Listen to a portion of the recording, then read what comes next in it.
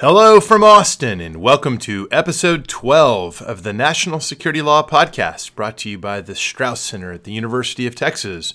Today is Tuesday, April 11th. I'm Bobby Chesney. I'm Steve Loddick. Bobby, this is a rare Tuesday morning edition of the podcast. You know, there have been a few developments since late last week, and it seemed like we just needed to get on this now, or else we'd have too much to talk about. I know. I mean, the developments I'm sure you're referring to are Russell Westbrook's unquestioned seizure of the NBA MVP crown for this year. Is that Russell Westbrook of the sixth seed Oklahoma City Thunder? Who's averaging a triple-double for the first time since Oscar Robertson did it in 1962. That's kind of a big deal. Yeah, but you know, the MVP has always gone to a number one or number two seed. I think the last time there was an exception was a number three seed in, was it Jordan or was it LeBron? It was. Listen, all I'm saying is Kawhi Leonard is going to be no higher than fourth in the MVP voting. I wish this was TV and not podcast land so people could see the outrage on my face. Okay. Well, so speaking of outrage. No, we're not skipping past that. Who's number three? I assume you've got LeBron. And James Harden. And you think all three of them are more valuable than Kawhi Leonard. My friend. Wait. Just to be clear, dear listeners, I'm saying all three of them will finish ahead of Kawhi Leonard in the final NBA MVP balloting. Right. I think we should put a wager on this. Yeah, okay. I think we should wager on that because I'll take that. I think I don't think he's going to win it necessarily, although he should, but I certainly don't think he's coming in fourth or lower. All right, so the next time that our two families go out to dinner, I pay if Kawhi Leonard finishes third or higher in the NBA MVP race, and you pay if he's fourth or lower. Got it. All right, deal. You heard it, dear listeners. We started with a bet. So, we're going someplace fancy. We sure are, big spender. All right, so Bobby, some stuff happened. Yeah. Today we're going to talk, obviously, about the Shayrat Airfield cruise missile attack from last week. That's going to be a deep dive. We're going to spend a lot of time on that. And then we have a few other items that I think are interesting, indeed quite important, and maybe just less headline grabbing. For example, we're going to talk about the attempt, I think almost comical, almost United Airline-ish attempt by CBP to try to make Twitter reveal the identity of an anonymous account that is basically a kind of a Trump criticizing, government criticizing alt. What is USCIS? Alt USCIS. I think it's a little soon to make a United Airlines joke about that. But I don't think it's soon enough. Well, there's that. Hold my beer. We're also going to talk about, Bobby, this Thursday, the Supreme Court now fully stocked with 9 justices, thanks to the swearing-in of Justice Gorsuch yesterday. It's going to decide whether to take a really important case about whether undocumented non-citizens within the United States are protected by the suspension clause, whether they're entitled to judicial review of their removal proceedings. I think that's going to be a very big deal one way or the other, not just in this context, but for the travel ban. We might also talk a bit about the not quite recusal by Devin Nunes in the Hipsy Russia investigation. Can't let that one go unexamined for a while. And just because we have to end with something light that doesn't end with one of us owing the other dinner, we're gonna close out our show today with a little bit of a discussion of Hamilton, the musical, entirely because last night, as part of our Seder, our family actually sort of used a little bit the Hamilton Haggadah, Bobby. It was quite the experience. I am fascinated by what you just said. I cannot wait to hear what that possibly could have involved. So skip over this unimportant legal stuff. It involved Jews wandering in the desert for 40 years and bread that didn't rise, like all Passover stories. I just hope there was some rapping involved if you really were trying to get Hamilton. Fortunately, there's no recording. Yeah, well, let's hope it doesn't show up at the end of this. Yeah, seriously. All right, so let's start with seriousness. So okay. the airstrike. Yeah, and I suspect every listener knows that last week there were 59 cruise missiles launched. I think they were launched from 2 U.S. Navy vessels in the Med, so out in international waters, striking the Shayrat Airfield in Syria. This is a Syrian government-controlled airbase that I think is one of the more substantial air bases there. There's even been talk about the substantial percentage of the Syrian Air Force that may have been destroyed in the midst of the strike, though not the runways, right? The president himself tweeted to make sure we understood that he didn't think the important thing was striking runways. You know, I was really confused about the strategy for the strike until President Trump tweeted about the runways. Well, it is funny, actually. So as I was saying before we got started, I saw a lot of people criticizing the administration for attacking an airbase at the earliest stage when it sounded like they were pounding sand in the sense of pounding the runway, which is easy to fix and is not really worth expenditure of all those expensive missiles. In any event, 59 missiles strike the airfield. This is the airfield from which the now infamous sarin gas attack had been carried out, or at least that attack had been launched earlier, the attack in Idlib province. So it obviously raises a wide range of issues, and I think we could bucket them in three places. One, the domestic law questions in terms of the separation of powers. Two, the international law question in terms of the UN Charter. I don't think there's any real questions being raised about distinction, proportionality, and law of armed conflict issues. So it's really just the UN Charter issue. It's more what we might call the use ad bellum question, not the use in bello question. Exactly. And then third, just a quick footnote about the War Powers Resolution. That old chestnut. That old chestnut. It's always fun to discuss things consistently with the War Powers Resolution. So why don't we talk first about the domestic law possible justifications? We have a few things that are by way of official statements. We've got a notification that the administration put forward to Congress. It doesn't say much. I can read the operative provision in whole. This is the official executive branch statement to the Congress. The president writes. You might call it the War Powers Resolution letter. Right. I was trying to save that towards that part of it. Trump writing, I acted in the vital national security and foreign policy interest of the United States, pursuant to my constitutional authority to conduct foreign relations and as Commander-in-Chief and Chief Executive. No, that's it. There's nothing more than that. Including no reference to a statute. Definitely. So what's the main takeaway there? In the official statement of justification or legal basis, it's very explicitly an Article 2 argument. But of course, we all know how to read between the lines of this. And indeed, there's also circulating, both Marty Lederman and Charlie Savage have drawn attention to what appear to be kind of talking points for the press. And it includes a section, this is ostensibly an executive branch document, that talks about the domestic law basis for using force.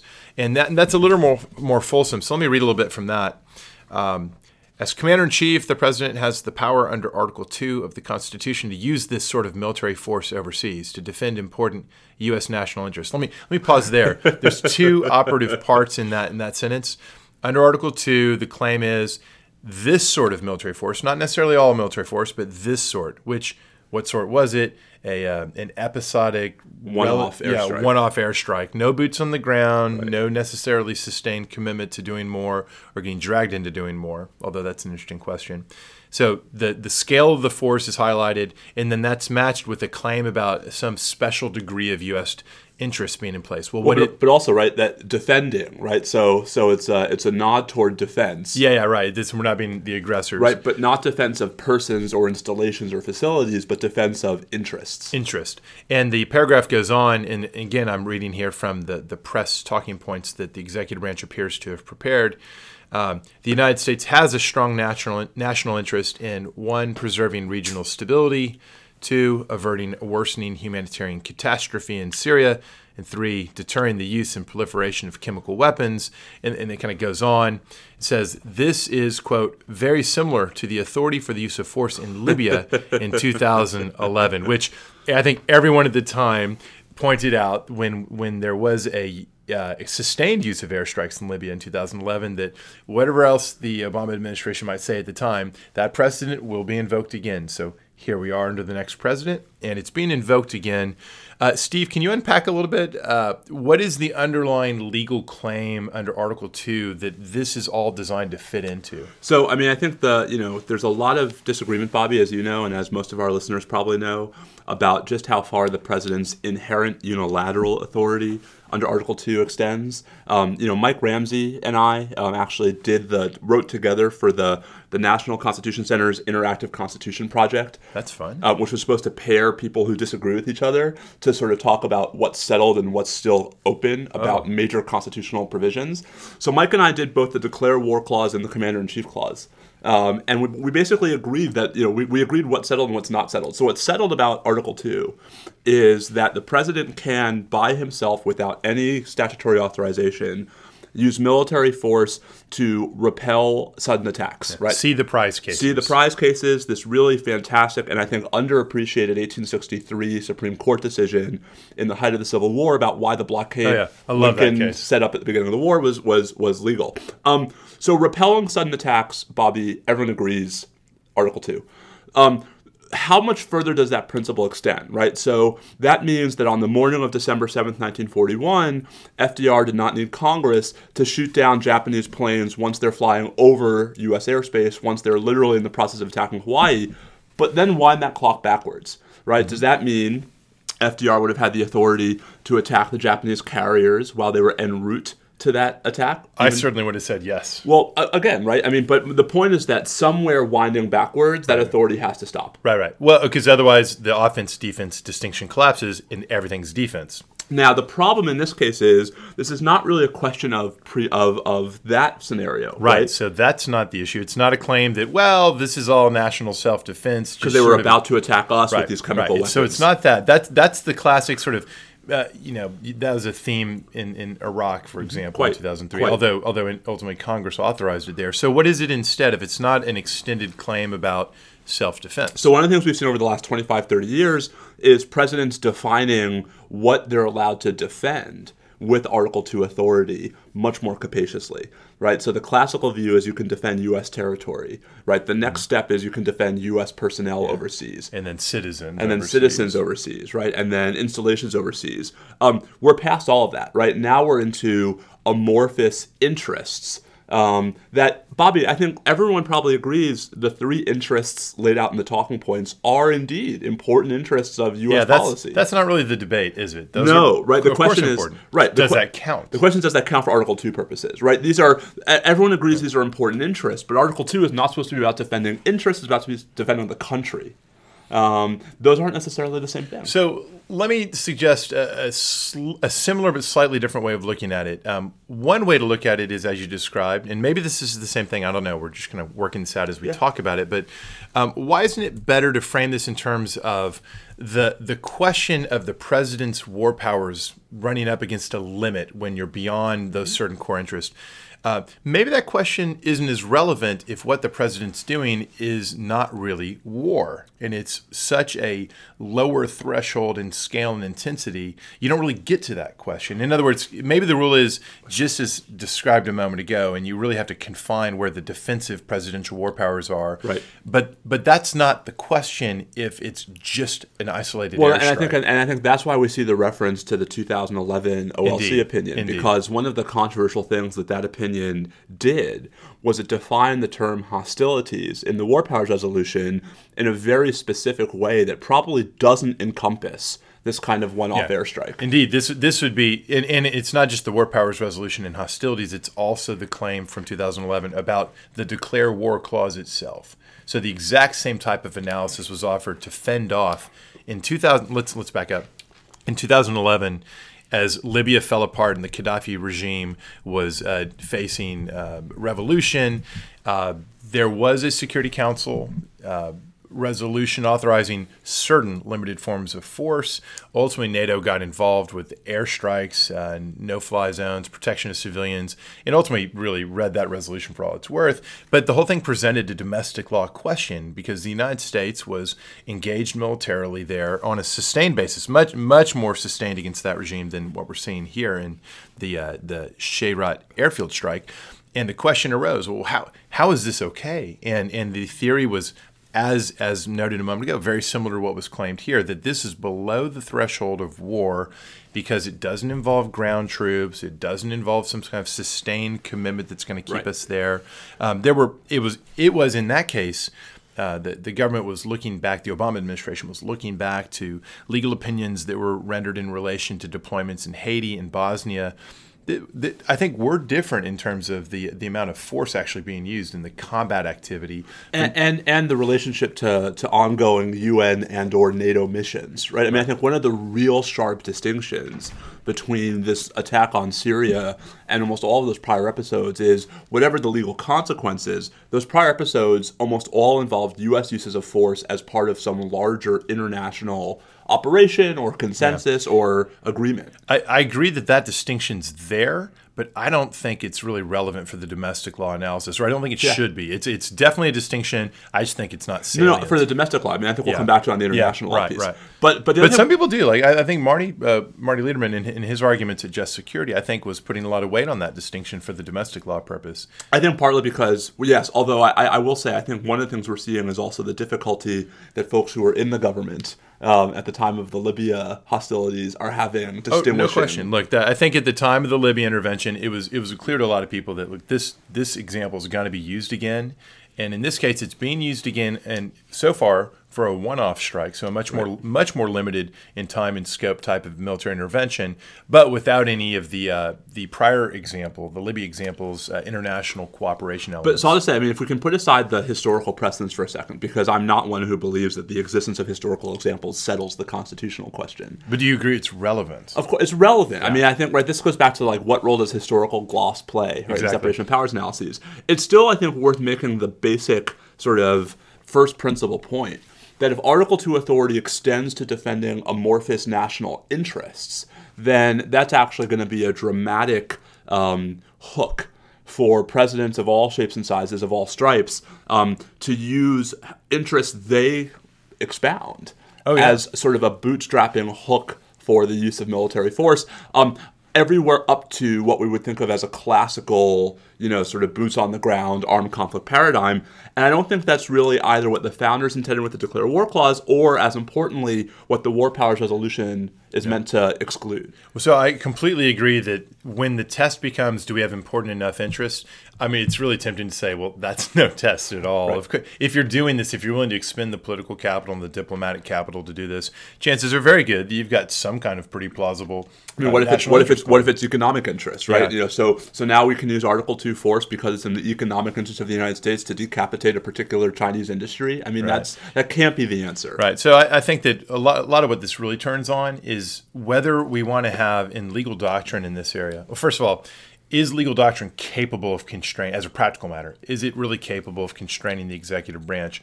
That's actually a really serious question. Yep. It could be that this is all well and good for us to talk about, but at the end of the day, it's not going to be enforceable. So I guess my reaction to that, and maybe this dovetails with another point that we should make while we're talking about domestic authority, is obviously these disputes don't end up in courts. Right, this sort of a classic example of legal questions that really are not ones that the courts are typically involved in resolving. Instead, they're resolved between the political branches. Yep. And it seems to me that even though we've heard very little criticism from Capitol Hill about last week's strike, that would change pretty quickly if the force were ramped up without going to Congress, right? If there was, if this pattern started to repeat itself without legislative investment. Well, I think that's right. Look, so I think this is a classic example of the Constitution outside the courts, in which both of us are constantly trying to get the students to focus on the fact that it's not just what happens in courts that counts.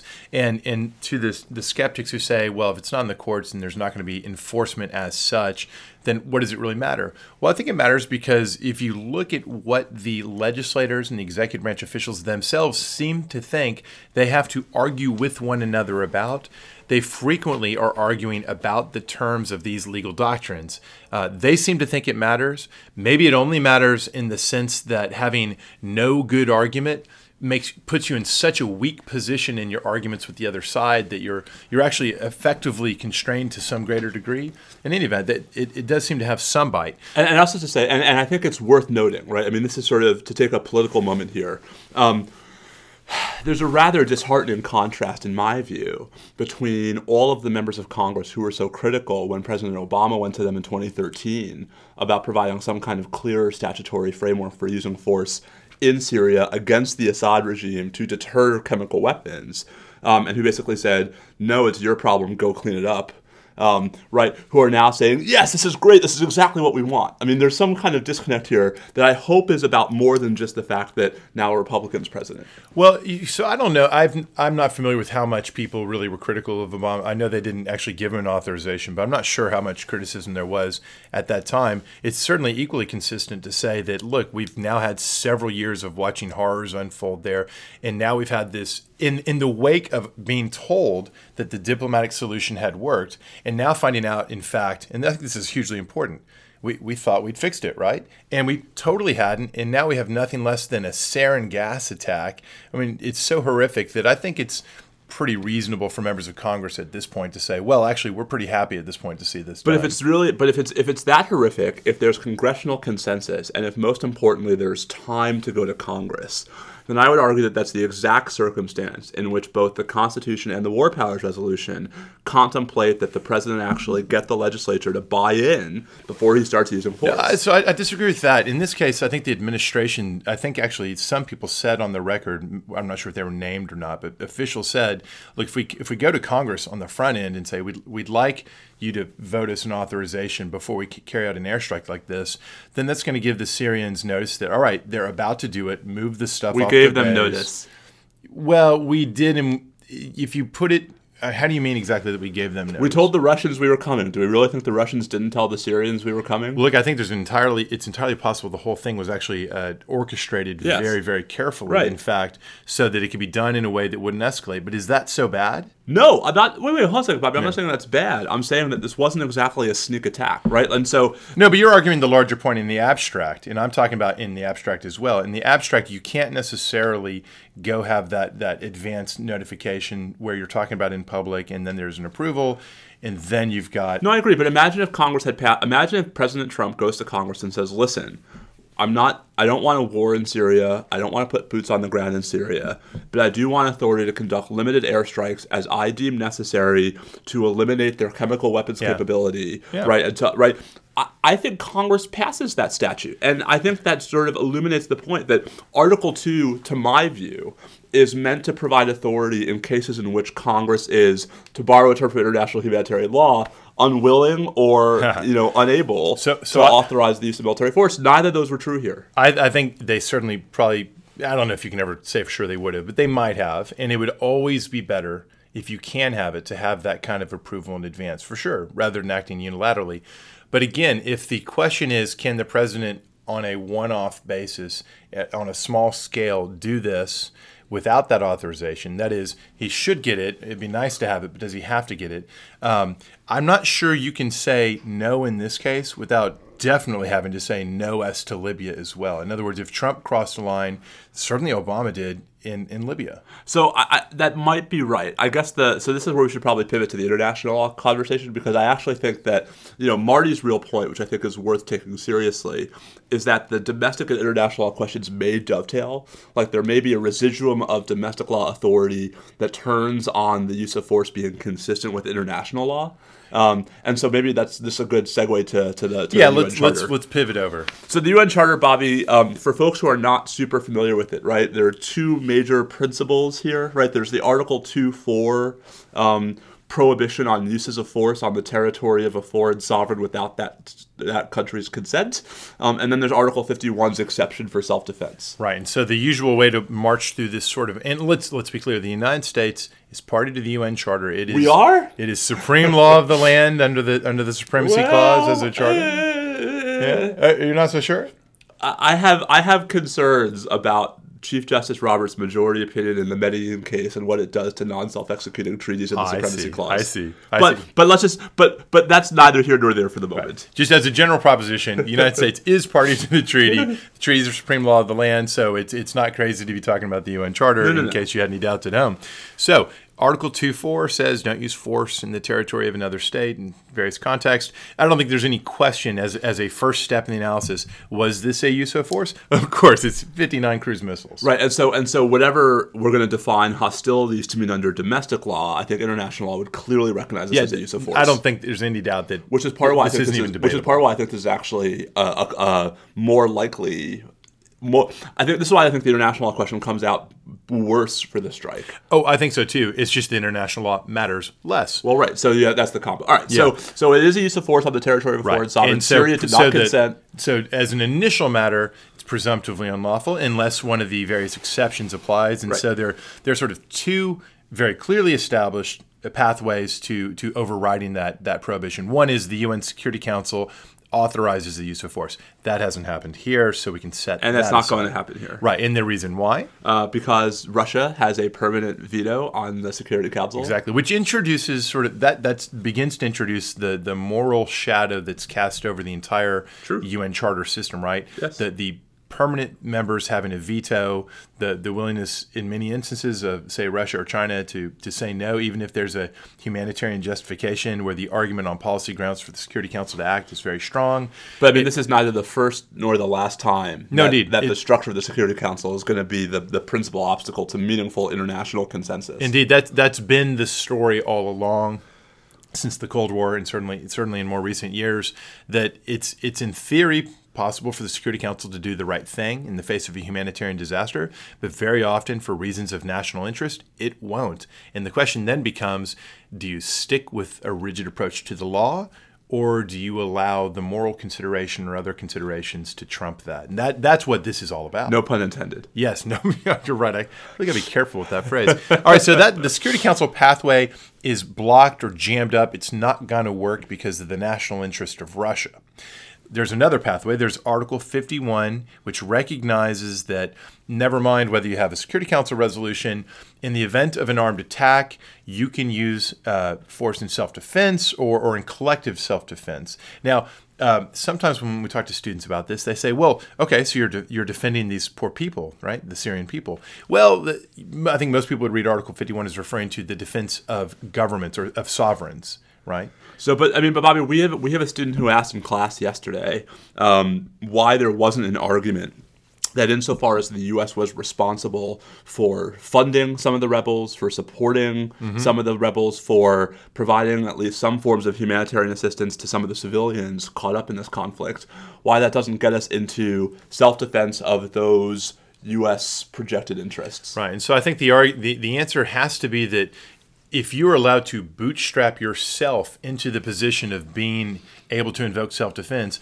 by beginning, without raising any of these issues initially, to provide aid and support to various non-state actors, then you can kind of engineer yourself into always being able to invoke self-defense. Right. So it just so happened that we sent aid to North Korean civilians suffering from a famine. Right. Oh, look, now we have a self-defense justification for using force on North Korean soil. Right. Or to put a finer point on it, let's say the Russian government sends aid to separatists in Ukraine or elsewhere, and suddenly they're invoking self-defense on behalf of, it's shifted over to the Baltics, right? You can see where the point is, it's a two-edged sword, these arguments. And whatever argument we're going to put forward, we need to be prepared for Vladimir Putin to throw right back at us. Now, Bobby, I want to throw out two other ideas that have gotten some purchase about why this might not be unlawful under international law, right? The first is a variation of unwilling and unable, right? That the Syrian government doesn't have the authority to claim territorial integrity, right, for purposes of an Article 2.4 violation because of both what's happening in eastern Syria, where it clearly doesn't have territorial integrity, and also because of the fact that they're using these weapons against their own populace. So the latter argument, I think, gets the former argument, just the sheer loss of territorial control, seems like it opens up a dangerous can of worms. That once you lose like 1 inch of territory. Right. So there's some city that's taken over by the Taliban, and suddenly somebody who's sympathetic to them could claim to be acting in their self-defense. Right. It seems to intrude too much on sovereignty. And in this case, there's no question that the part of Syria where the chemical weapon attack occurred is within its control and sovereignty of the Syrian government. Yeah, it just seems like it opens up too big an exception. The more interesting argument that's sort of at the root of what I've always thought of as the sort of the robust or muscular version of R2P, responsibility to protect, it's a form of sovereignty waiver theory. If Article 2.4 is protection against other states coming into your territory with force, is rooted in the idea that as sovereigns, no one else is allowed to do that normally. Well, if you behave abominably enough towards your own citizens, do you lose or waive by your own dirty hands? It's an unclean hands argument. So, Bobby, obviously the human rights community is very enthusiastic. Is not the right word, but interested in R2P type arguments. Do you have any sense that that's a plausible theory in this case? So. Here's the problem. It comes back to the two-edged sword, or the are you willing to live with the precedent you're setting? It's very tempting to say that when we have unclean enough hands on the part of some other government, at a certain point, if it's horrific enough, the outside world should be able to intervene even in the face of one permanent member of the Security Council being intransigent. You've got to, at some point, the moral demands outweigh the legalisms, right? And it's deeply sympathetic. And if you have an extreme enough case, well, it starts to become almost morally compelling, not just persuasive, but compelling. But the dilemma is, who gets to judge it, right, and what is the metric of it, and how do you prevent the precedent you thereby establish from being thrown back in your face? Now, in the example that's often cited, late 90s in Kosovo, in NATO's air campaign to stop the Serbian military from doing what it was doing in the Kosovo province, the United States and NATO did intervene militarily, and ultimately, without any Security Council blessing and no real ability to invoke the proper kind of self-defense Article 51 has in mind. And I think the judgment of history on that is best captured by this phrase, illegal but legitimate, right? The idea that this was in fact not consistent with the UN Charter, just owning that and being blunt about it. It was a violation of the UN Charter perhaps, but nonetheless the right thing to do. And it's almost a civil disobedience type theory. And do you buy it? Do I buy it? Well, I think as framed in that way, it's hard to quibble with it. I think it was legitimate and morally justified. In the same way that if the Western world had been willing to intervene in Rwanda, right, and if there had been some inability to get the Security Council to act, but nonetheless people intervened. Right. If the U.S. had unilaterally sent troops. Yeah, I mean, how could you say knowing what we know with the benefit of hindsight about the horrors that were about to unfold, if we had prevented that, would it have been worth the UN Charter violation? Sure. But Bobby, if R2P is the justification, then at the risk of overstating things, can a one-off tomahawk strike that does not appear to have really decimated the chemical weapons capability of the Syrian government, that really does not seem to have any other impact on the civilians who are suffering through the horrors of this civil war, can that really be justified on a theory that presupposes some far larger commitment to ease the suffering of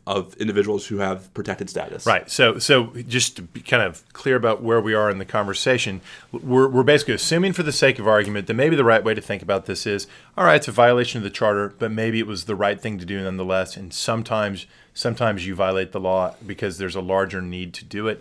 And now you're asking, is that actually fitting the facts here?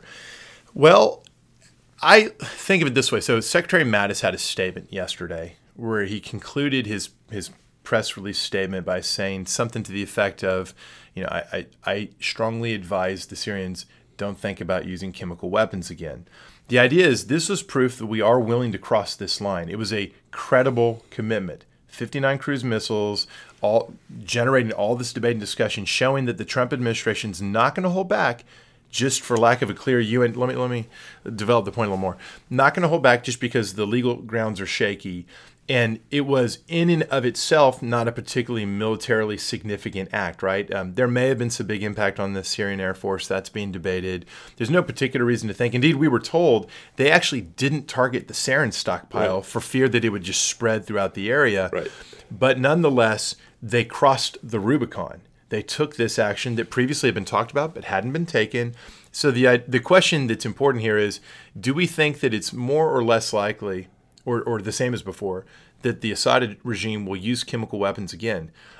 I think it's much less likely. Though they may yet do it, but I think it's much less likely than without the strike. And if I'm right about that, then there's a larger downstream diffused effect reinforcing the norm against using chemical weapons. If that's true, then I think we're at least in the ballpark of having a real and good conversation about whether this was perhaps a charter violation, but nonetheless the right thing to do. Yeah, I guess I have no faith whatsoever that this sophisticated line of analysis you've just expounded is what was happening in the White House, right? That this was the conversation, and that the end result was 59 Tomahawk missiles to this one airbase without hitting the sarin gas stockpile. The end. I mean, it seems to me that why so skeptical about that? Is it just skepticism about Trump caring about nuance? Because there's many more people involved, right? Mattis himself, I think, probably was thinking exactly along these lines. There are some more people involved. I mean, yeah. So listen, you have to have staff in the State Department to actually have a meaningful conversation about State Department. consequences. Yeah, I don't think the State Department's central to this issue. But my point is a larger one, right? Which is, I do think some of it is a trust and credibility deficit. I think some of it is, if R2P is really what's going on, this is an awfully how do I say, discreet way to try to actually carry out an R2P policy. Oh, I think actually this is look. They're trying to thread a needle here. If I'm right about what I think this is what at least a lot of folks look at the description in the press points. It's all about this sort of norm enforcement. If that is what's going on, you can't really go in much more heavy-handed than they did without running afoul of the offsetting concern that you can't have an escalation with the Russians. And as we talked about earlier, it looks a lot like, to some extent, there was some degree of quiet collaboration with us and the Russians to send this signal to Assad. But Bobby, if we really care about R2P, should we start listing all of the other places in the world where the U.S. should be exercising military force to protect civilian populations against these kinds of atrocities? You're raising a different argument now. It becomes more of a question about selective R2P that's really perhaps masking national interest. Well, so my concern is that if you really care about R2P, it shouldn't be selective. That doing it selectively gives at least the appearance that what's really going on is something other than some new standing, remarkably progressive commitment to human rights protection of civilians. I think that the Syrian chemical gas, the sarin gas attack in Syria, and the larger humanitarian catastrophe, the larger pattern of consistent usage of chemical weapons, does actually make a plausible case for standing out as a case for special action, even if it's entirely true that there's a degree of where's the intervention in poorer places and places where the United States is not paying as much attention.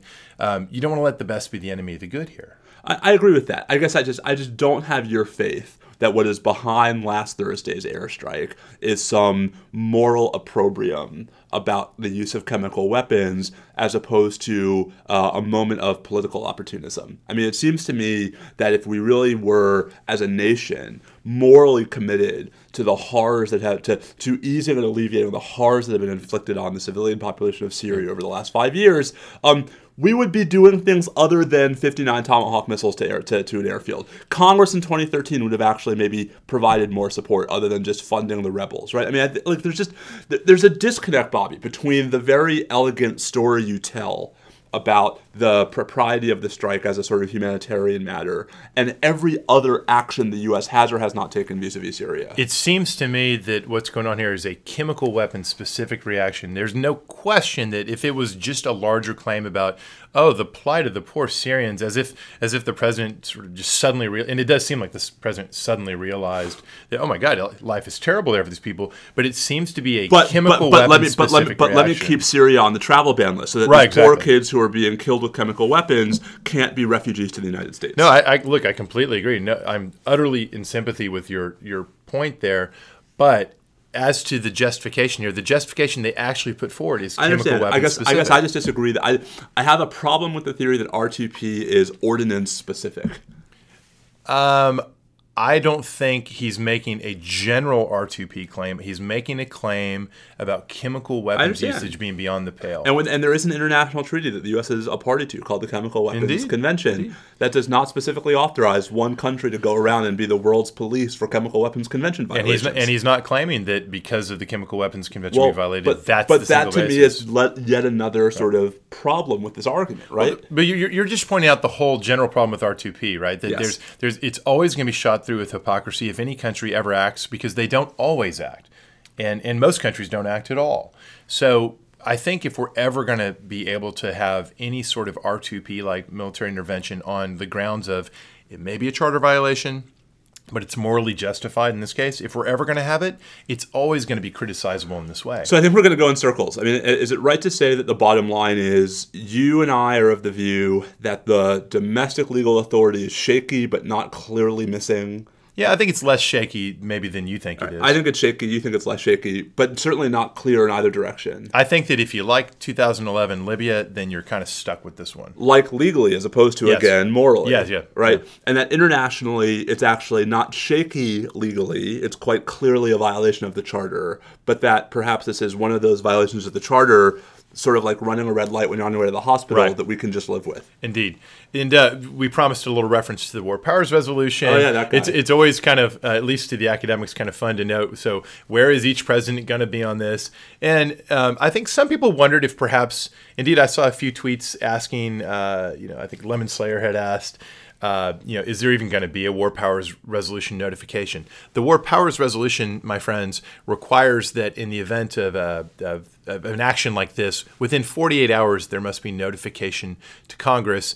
And lo and behold, just before the deadline, or a few hours before the deadline, there was a formal War Powers Resolution notification. Which, like all presidents, the notification was consistent with the War Powers Resolution, not necessarily pursuant to. All the presidents always say, we're doing this as it happens, consistent with the War Powers Resolution. What a coincidence. Not because we really feel like you can make us do it. And as usual, nothing turns on it. The only thing that's always interesting to mention about the War Powers Resolution is there's the calendar, the clock. Once you make the notification, you've got the 60-day window within which, in theory, you've got to get congressional explicit approval or else withdraw your forces. And as always gets observed in a case like this, if your intervention is a one-off airstrike, that's totally irrelevant. Right, because there's not the clock stopped before it started. Yeah. And this underscores the difference between what Trump just did and what Obama did in Libya. In Libya, it was a sustained issue. The airstrikes were an ongoing campaign, and when Gaddafi didn't fold the tent quite as quickly as expected, the deadline kept getting closer and closer. All I will say, it looks for now like this was a one-off strike. We have heard deeply conflicting statements from Secretary Tillerson, from Secretary Mattis, and from Sean Spicer, and from Ambassador Haley, and from Nikki Haley about whether there are further strikes coming. By the way, can I give a quick endorsement of Ambassador Haley, who I was a little skeptical, just thinking she didn't have much experience in this area, but I think has been a pretty strong person in the UN in terms of speaking out in a way that I think we can all be proud about, denouncing the Assad regime, even in the face of that, as you pointed out a moment ago, not necessarily having been the larger administration position recently. No, I agree. I think when you set the bar, an inch off the ground, it's pretty easy to clear. I think you got to be more charitable than that. When you see people in this administration doing the right thing, we should reinforce that. Did we give out participation awards during the Obama administration? I think this is way more than participation. Well, so listen, I'm all for. I have nothing critical to say about what Nikki Haley has been saying in New York about the Syrian episode. I have lots of doubt that Nikki Haley and Rex Tillerson are speaking for the administration on these questions. And yet we did intervene militarily, consistent with that perspective, rather than what seemed to be the policy before. But you're right that Spicer did say the other day that, now there may be a problem with barrel bombs. Right. And so you really wonder, just how far over is this administration going to go in 1 week from having endorsed the solution where Assad stays in power to all sorts of examples of intervention? And you're right, too, to say that if we end up striking again, then suddenly it raises the question of whether there is one sustained air campaign, albeit episodic, in which case the 60-day clock starts to get interesting. But then again, when that calendar date was hit in 2011, the administration's argument was none of this is really relevant because none of this is hostilities. So we'll see. The last thing I just want to say before we should probably talk about something else because we've lost everybody. Yes. Right. There were some members of Congress over the weekend, right, who started throwing the AUMF term around, right, an authorization for the use of military force, including a couple of members who apparently didn't realize that ISIS and Syria are not the same thing. A couple members of Congress were trying to figure out why the 2001 AUMF, insofar as Obama used it to undertake certain military actions in Syria, wouldn't also cover this. Yeah, that's a pretty big stretch. I think it's not an accident that one's not mentioned in the quite. No, but then I think the more interesting question is whether, as part of a broad. We've talked multiple times on the podcast before about what it's going to take for Congress to revisit the 2001 AUMF. Yeah.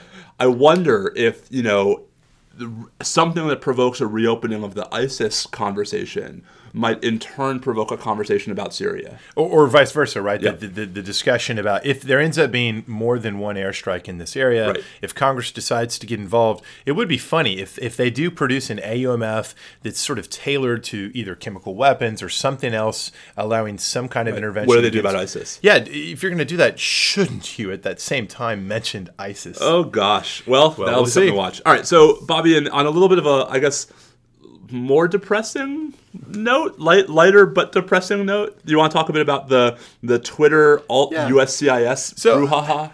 This to me has the air of a Keystone Cops kind of thing, and I strongly suspect this all unfolded because of some very low level, not top down mandated, low level deal. But we'll see. So what was it that happened? Well.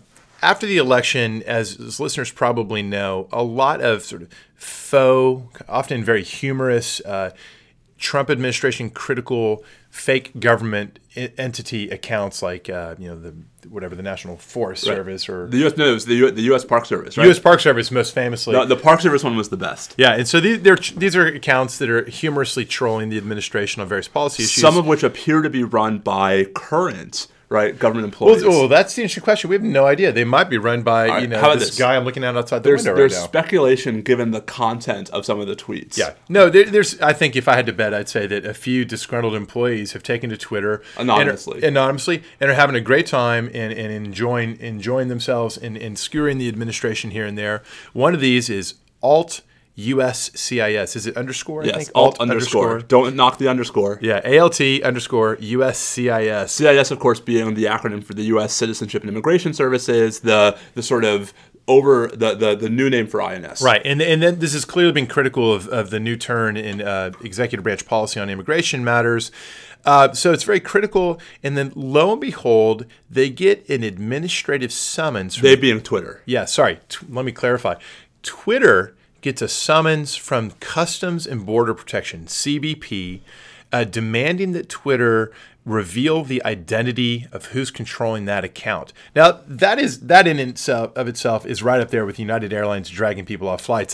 That's really astonishing, trying to unmask the identity of a user who's engaging in public criticism of the administration, and indeed is who at least by outward accounts has committed no criminal activity. Oh yeah, I mean there's this is not criminality. I've seen a few people say there's a lot of leak investigations going on. There's nothing leaking. There's nothing in the nature of secret or even confidential information as far as I've ever heard. None of these accounts are posting classified documents. None of these accounts are saying wait till tomorrow when we unveil this new policy. Right, no, it's a satire account basically. Yep. So it on its face looks pretty darn outrageous. And raises really important First Amendment questions. Right. Now here's the interesting part. So under what authority did CBP purport to demand this? They actually had a legal argument. It's 19 U.S. Code Section 1509 titled Examination of Books and Witnesses.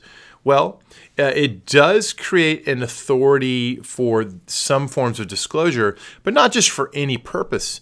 This is all related, Steve, to examining situations where there's been some sort of wrongdoing in relation to the importation of merchandise. And this is about dodging tariffs. It is, on its face, right. Let's be clear, right? Title 19 is the customs duties provision of the U.S. Code. This isn't some leak. It's not a national security letter. It's not some general law investigative authority. This is about customs enforcement. And its proximity to Title 18, which is the criminal code, is simply alphabetical. Alphabetical, right. No, the whole thing's pretty outrageous.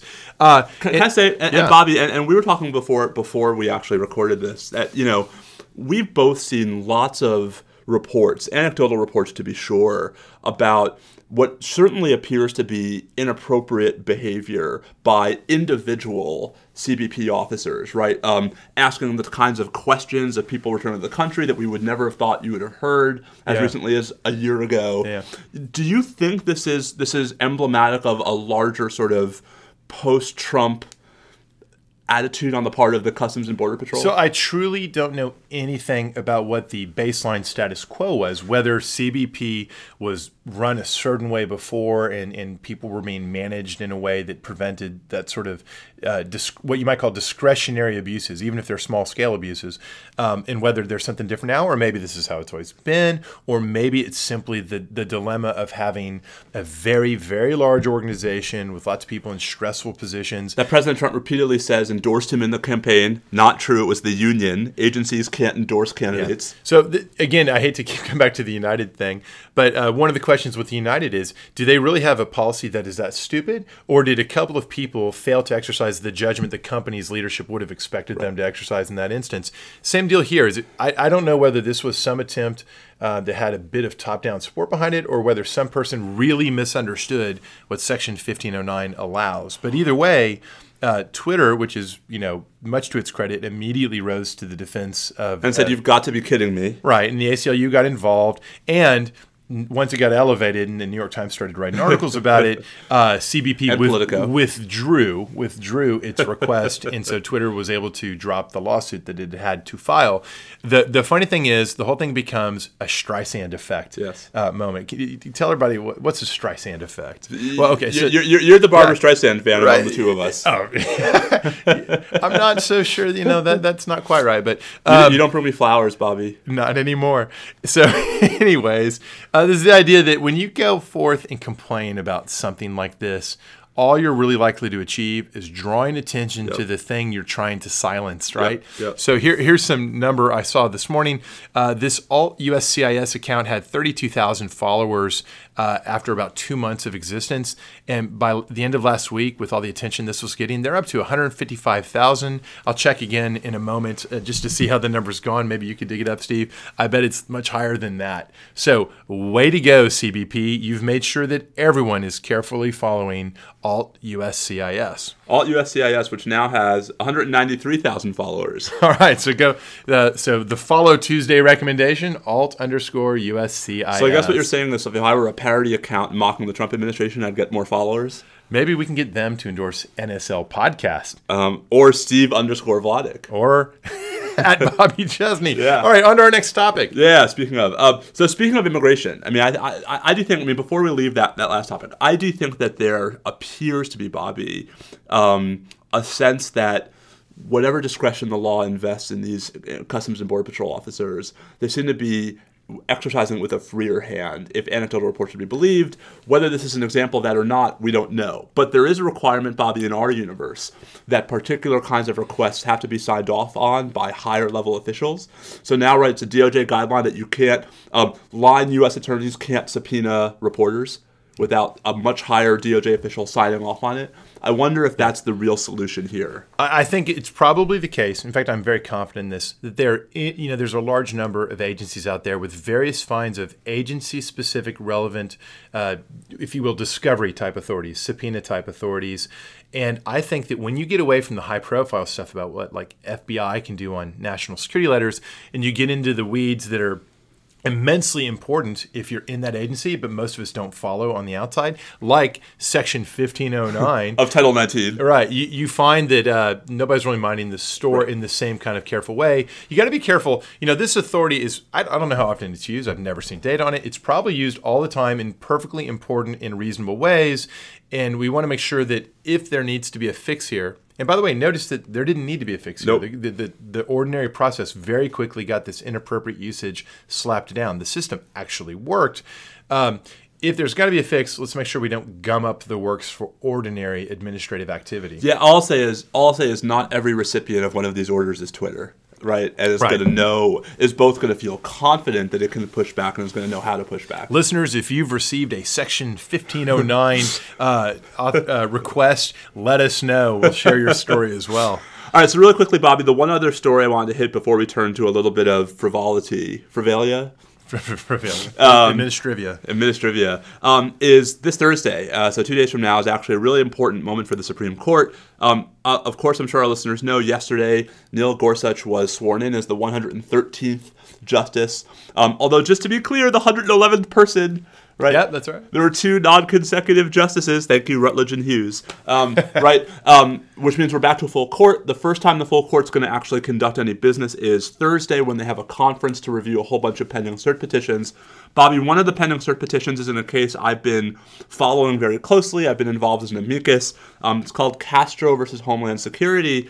We talked briefly about this a couple weeks ago, but in short, in Castro, the Third Circuit, the Federal Appeals Court in Philadelphia, held that undocumented immigrants who are physically but not lawfully present in the United States, so they're here but they're out of status, are both, one, functionally equivalent to arriving aliens stopped at the border, and two, as such, not protected by the Constitution's suspension clause, and so not entitled to habeas review of their detention and or their removal. Okay, so the idea is if somebody just shows up at the airport in Miami or Houston or someplace and they're not legally authorized to enter, they can't, just by showing up at the edge, say like, well, tough luck for you, but now I've got all these due process rights, I have habeas review, etc. And this is the idea that if instead you cross a border illegally somewhere and then you're found in Tucson and then you're taken into custody, we're not going to give you the benefit of having snuck into the country in that way and gotten past the border. That's the theory. Now, there are two big problems with that line of reasoning. The two big problems are the Supreme Court has never endorsed either of them. So it's an open question at that level. Let's be clear about what's open and what's not. So the Supreme Court has, as you say, right, adopted something called the entry fiction, which is that arriving aliens stopped at the border don't have due process rights. But, and this is really important, the court has never said that the entry fiction applies to the suspension clause. Right, that is to say that you may not have due process rights, but the court has never said you also therefore get no judicial review. Yeah. They haven't said one way or the other. They haven't said one way or the other, but of course there's Boumediene, right, where you had non-citizens outside the U.S. with no connection to the U.S. who were not seeking entry into the United States, where the Supreme Court says even in that context, the suspension clause, quote, has full effect. Bobby, I would think that if non-citizens held outside the U.S. at Guantanamo are protected by the suspension clause, non-citizens physically present in the United States should also be protected by the suspension clause. So I can imagine two distinctions. One, so Kennedy says Guantanamo is in effect in the, quote, constant jurisdiction of the United States. So is Pennsylvania. Yeah, right. So then the other, so the idea that that's outside the United States and therefore a fortiori, if you're in the United States, it should be stronger. I'm not sure they're actually different. How about as strong? So I think that's not necessarily a distinction. Secondly, in the Guantanamo scenario, it's the government's fault they're there. Right? The government put them there. The government chooses for them to be there. The government controls them. In this case, it's sort of the reverse. It's the aliens' desire to be in the United States. They've put themselves in. Do they get to benefit themselves in this way? I'm not saying this should control, but I could distinguish it that way. Factually, although I don't think that the sort of role of the government versus the detainee was relevant to Justice Kennedy's analysis in Boumediene. I mean, it's not one of the factors he points to. And anyway, so the first problem is, right, that the suspension clause that the Supreme Court has never said the suspension clause is like the due process clause for purposes of the entry fiction. The entry fiction. The second problem is that the Supreme Court has quite expressly, in a number of cases, held that even undocumented immigrants in the United States have more constitutional protections than arriving aliens stopped at the border. Right. So I think that seems to me to be more likely to do the work here. Right. For better or for worse. I mean, and the theory behind that is, many of these individuals are not just folks who got here last night, right? These are, in many cases, folks who have been living in the United States for 25, 30 years, who actually have fairly substantial connections to the United States, even if they were never lawfully admitted to the United States. And that seems to resonate more with Kennedy's theories about where jurisdiction is going to lie. If either of these things is true, then the Third Circuit's wrong. Right? And either way, the Third Circuit's opinion has enormous ramifications for, among other things, the travel ban litigation, right, for various of the other policies. No, this is going to have a lot to do with who gets to litigate what. And so I think, whatever you think the right answer is in Castro, it's a pretty compelling case for certiorari because of the tension between the Third Circuit's decision and at least that second thread, right? The notion that undocumented immigrants in the United States are, for constitutional purposes, differently situated from arriving aliens stopped at the border.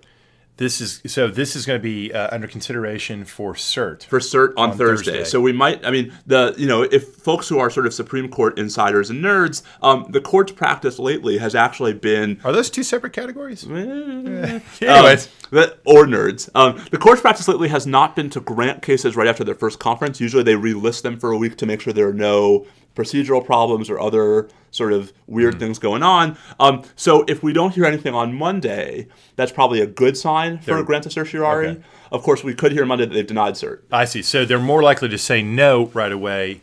Yes takes a little more time. Right. Typically. So all this is just to say that the orders list next Monday will come out before our next episode, barring some late-breaking development. Very interesting. No, so as long as we're kind of pivoting now away from the substance, but staying with Gorsuch, are there any hazing rituals that the new justice must go through, Steve? So Justice Kagan has talked about this, right? The junior justice has two principal hazing responsibilities. The first is at these conferences, they are the doorkeeper because no one else is allowed in the room. And so anytime a clerk comes with a message or anything, they're the ones who have to go to the door, so they get up a lot. The second is the junior justice is in charge of the cafeteria committee at the Supreme Court, which actually is pretty onerous duty because when one of the justices has a gripe about what they're serving for lunch that day, which I bet comes up from time to time, it's always the junior justice who gets the short end of that stick. So Justice Kagan talks about how it was her fault that a particular soup was too salty. Oh heavens! All these institutions have these weird kinds. So you're of saying quirks. he's been handed a poison chalice?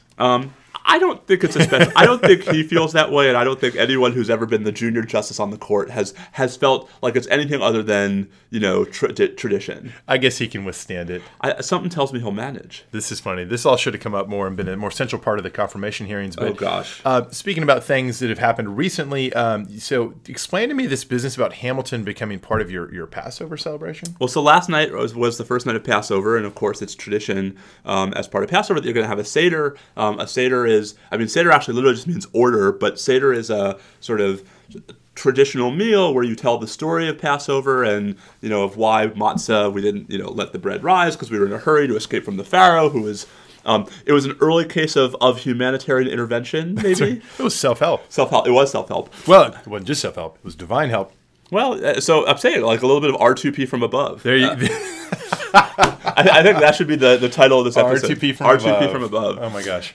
Anyway, but so the story is often told out of the Haggadah, the traditional sort of storytelling book, which has the story and the songs and the prayers and all that stuff.